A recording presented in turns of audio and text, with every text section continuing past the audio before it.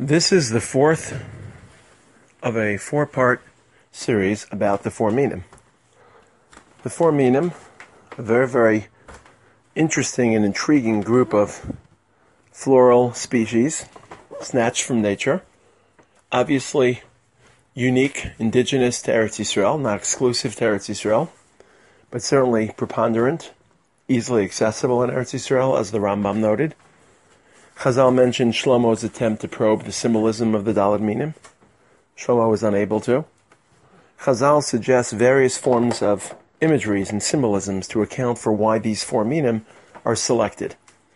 In the first year, I spoke about employing the four minim as a return to Gan Eden, recognizing that with the fall of man, nature also fell, and that Esrog, in particular, is the fruit, amongst all the fruits, that is most reminiscent of the state of affairs in Gan Eden.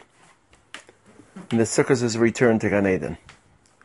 In the second shir, I spoke about the divine, theological symbolisms of the various minim. In a very provocative way, Chazal say that each of these four elements evoke a different facet of HaKadosh Baruch Hu's presence in this world. And the Hadassim evoke HaKadosh Baruch Hu's promises, which are forestalled sometimes in history, but always are fulfilled. Reminiscent of that prophecy in Zechariah Perek Aleph, in which the prophet sees a strange man on a red horse separated by a hedge of Hadassim, unable to speak or contact this person directly because he is divided from his prophetic potential. The prophetic potential takes some time to unfurl, but ultimately will be fulfilled.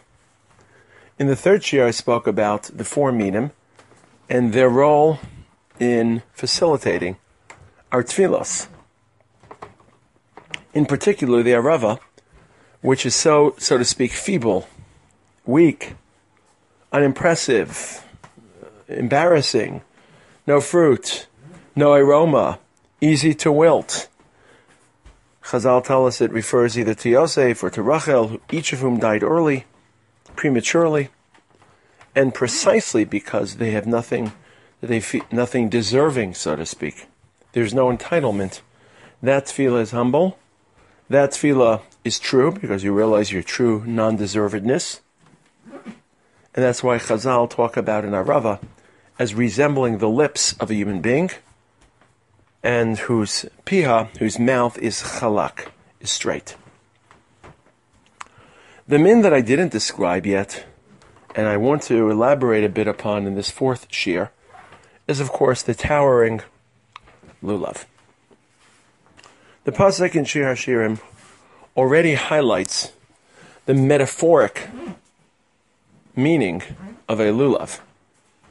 Zos komasech, the male, or HaKadosh Baruch Hu, tells the female, or Am Yisrael, this is your height. Damsa litamar. You are likened to a date tree from which a lulav is taken, of which the lulav is the apogee, or the zenith of a tamar tree. Zos komasech. Damsa litamar. You may recognize these words from the Hoshanos, in the very famous section of Om Ani Choma, which describes the defiance and the faith of the Jewish people throughout history, submitting themselves to suffering, to execution, to discrimination, rather than capitulating and forfeiting their faith. Zos komasech, damsa litamar. Shlomo sees, and Chazal elaborate this, Shlomo in embedding this image in Shir HaShirim, in the tall, skyscraping-like nature of a date tree, of the lulav of a date tree. Tall, defiance, indomitability, straight-vectored, unflinching commitment, leiv echad laviyim sheba shamayim, unwillingness to bow. Zos komasech damsa litamar. Interestingly enough, Am Yisrael's willingness to defy all challenges to their faith, even at the point of death, as evidenced by the tall, defiant structure of the lulav, correspond to another set of imagery pertaining a different element of the lulav. The Torah wants us to take a kapos timarim. Now, why the Torah describes kapos timarim, the leaves of a lulav, should be, the leaves should be not just attached, but should be integrated, should be bound. If you look carefully at a lulav is composed of many leaves, the bottom of which reaches, or the top of one, reaching the bottom of the next most layer. If you've seen date trees, if the lulav remains on the tree too long, those leaves will actually spread out to resemble a fan. The lulav has to be harvested and employed before the leaves spread to create that fan-like structure. It's a kapos timarim, where the leaves are threaded onto each other, tied and bound, rather than spread and extended. In fact, according to one position in the Gemara, even if the leaves haven't spread out to the fan-like structure, they still must be tied down so that the full kapos timarim effect is realized. Chazal sensed in this word kafos, bound and tied, a reference, a symbolism, an association to a different one of our avos, to Yitzchak Avinu, who was bound and tied, was fastened upon the Mizbeach at Har HaMoriah, who was kafos al HaMizbeach, kafut al HaMizbeach. Yitzchak was the first person in Jewish history to die, quote unquote, al Kiddush Hashem. He didn't because he was spared in the final moment by Kadosh Baruch Hu, but for all practical purposes he was, because he was willing to. He was prepared to. So whether it's the bound nature of the lulav that represents Yitzchak's commitment and devotion, or the towering structure of the tamar tree, of the lulav at the center, the apogee, conveyed by Shlomo HaMelech, Zos komasech damsa litamar, the lulav represents Am Yisrael's unflinching devotion, strong, unwavering commitment, defiance of historical challenge in defense of their faith of HaKadosh Baruch Hu. The proud, defiant nature of the lulav, of the palm branch, also represents not just defiance of foreign threat, but victory. Ancient coins, ancient archaeology demonstrates that when people would emerge victorious from a war or from a legal wrangle or a legal situation, to demonstrate the victory, they would march and they would hold a tall palm branch to demonstrate triumph so that those around could see and recognize and appreciate, become informed of their triumph. What triumph is our lulav representing? Well, Chazal tell us that the lulav and all the Daled Minim must be seen in the context of the Yamim Noraim. Even though the Torah itself makes no mention of this correlation, the connection is unavoidable. We all went to battle over the past month, battling for our lives, battling for our future, davening desperately to HaKadosh Baruch Hu to be inscribed in the Sefer HaChaim. And although these were days of solemnity and gravitas, of fear and trembling, there was an inner confidence, a poise, a quiet tranquility that HaKadosh Baruch Hu answers the tefillos of His people, remembers the covenant of our forefathers, and grants us all of our wishes and the atonement that we sought so desperately on Yom Kippur. And Chazal tell us that after this battle has been waged, we are meant to express our confidence in our triumph. And that expression of confidence is punctuated by hoisting a lulav. That's why all the minim are called lulav, because it's the tallest and most dominant, even though it's really a bouquet of a lulav, surrounded or encased by hadassim and aravos. So it's not just the defiance of historical challenge that the tall lulav represents, but the victory and triumph in the post-Yamim Narayim environment. Then there's another imagery associated with the lulav. Chazal mentioned that each of these minim represent a different body part, and of course the subjugation and employment of that body part towards religious consciousness and avodas Hashem. Most of the body parts are familiar to us. The esrog represents the human heart. So many psukim speak about turning your heart towards HaKadosh Baruch Hu. The hadassim resemble human eyes. So many psukim speak about wandering eyes, jealous eyes. The Arava Chazal tell us resemble, as I mentioned in part 3, lips. So many psukim, so many imageries in Chazal speak about lips, prayer, speech. The lulav, we all know the body part Chazal associated with, but it's a very strange body part.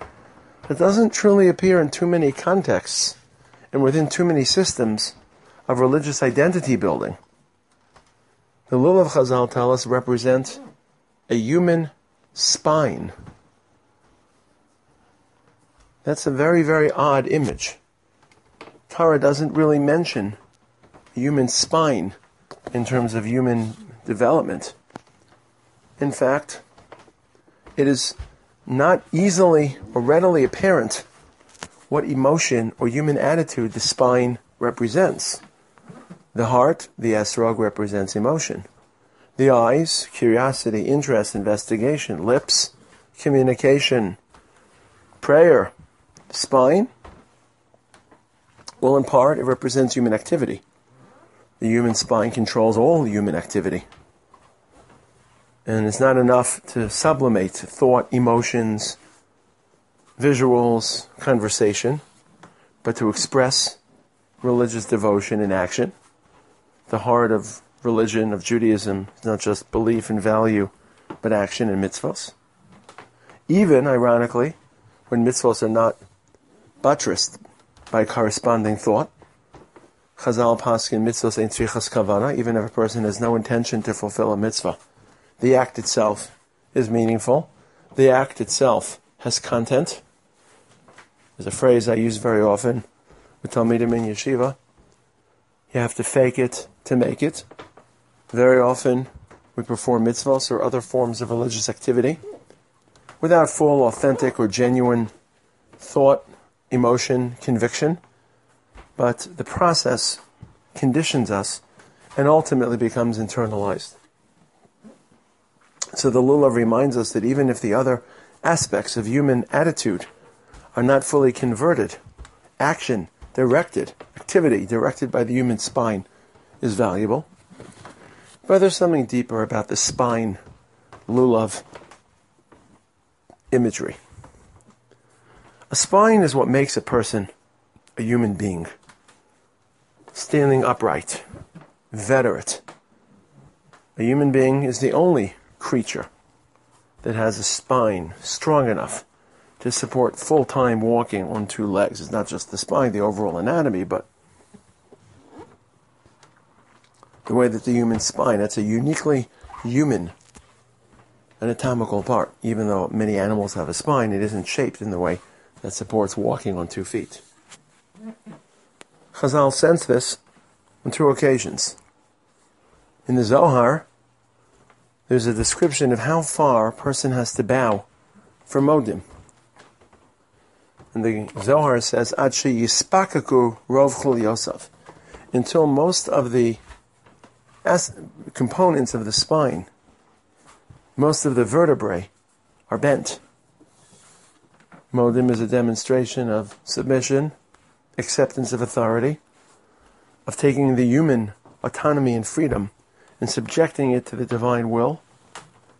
So the body part that most closely resembles the spine is meant to be bowed. The Mishnah tells us that if a skeleton is found in a structure, and we know that if a dead body of flesh and meat is found in a structure, it can convey tumah even without physical contact to any other object that's found in that same structure. That is referred to as tumas ohel. What if bones are found without any flesh or meat? Will it convey tumah? Will it be considered a human body? And the Mishnah says if most of the spine is found in the same structure, then a human body has been identified. A human body exists. The spine is a symbol, is an icon for a human being. And by reminding us that the lulav resembles the spine, Chazal are demanding, on the one hand, that we take our humanity and subject it to HaKadosh Baruch Hu's praise, but ultimately it should resemble a spine. Though religion demands submission, it also demands retaining our human identity and in some ways exploiting, advancing, enhancing who we are as humans. HaKadosh Baruch Hu delivered to humanity so many talents and traits: freedom of choice, emotions, soul, dreams, everything that makes us humans as apart from animals. And by developing our humanity within an overall rubric of religious growth, our service of HaKadosh Baruch Hu can be deepened and amplified. HaKadosh Baruch Hu wants spines, so to speak, to worship Him. He wants tall spines. He wants human beings that have accentuated who they are and developed their human faculties. And once those faculties are developed and directed towards the service of HaKadosh Baruch Hu, that service is rendered as deeper and more profound. And this is why the spine imagery of lulav is so unique and so important to round out and complement or complete the imagery of the four minim. All the other elements correspond to emotion-based human organs whose religious function is well documented. The eyes, the mouth, the lips, the heart. The spine is very unique to the lulav. These are some of the unique imageries of the lulav. The tall, defiant placement, positioning of the palm branch, representing Am Yisrael's unwavering commitment to Hashem despite devastating odds. The binding of the leaves, representing Yitzchak's binding on Har HaMoriah. The tall lulav of triumph, announcing the confidence that we've emerged from Yamim Narayim with a victorious, beneficial sentencing. And finally, the lulav representing a spine being a symbol for humans being able to walk upright. But not just to walk upright in terms of mobility and gait, but to function in so many aspects and areas which animals do not function, to develop those talents and potentials that HaKadosh Baruch Hu empowered us with, so that our service of HaKadosh Baruch Hu will be lulav-like, will be based on a spine-like, strong, accentuated human developed personality, sublimated towards the service of HaKadosh Baruch Hu.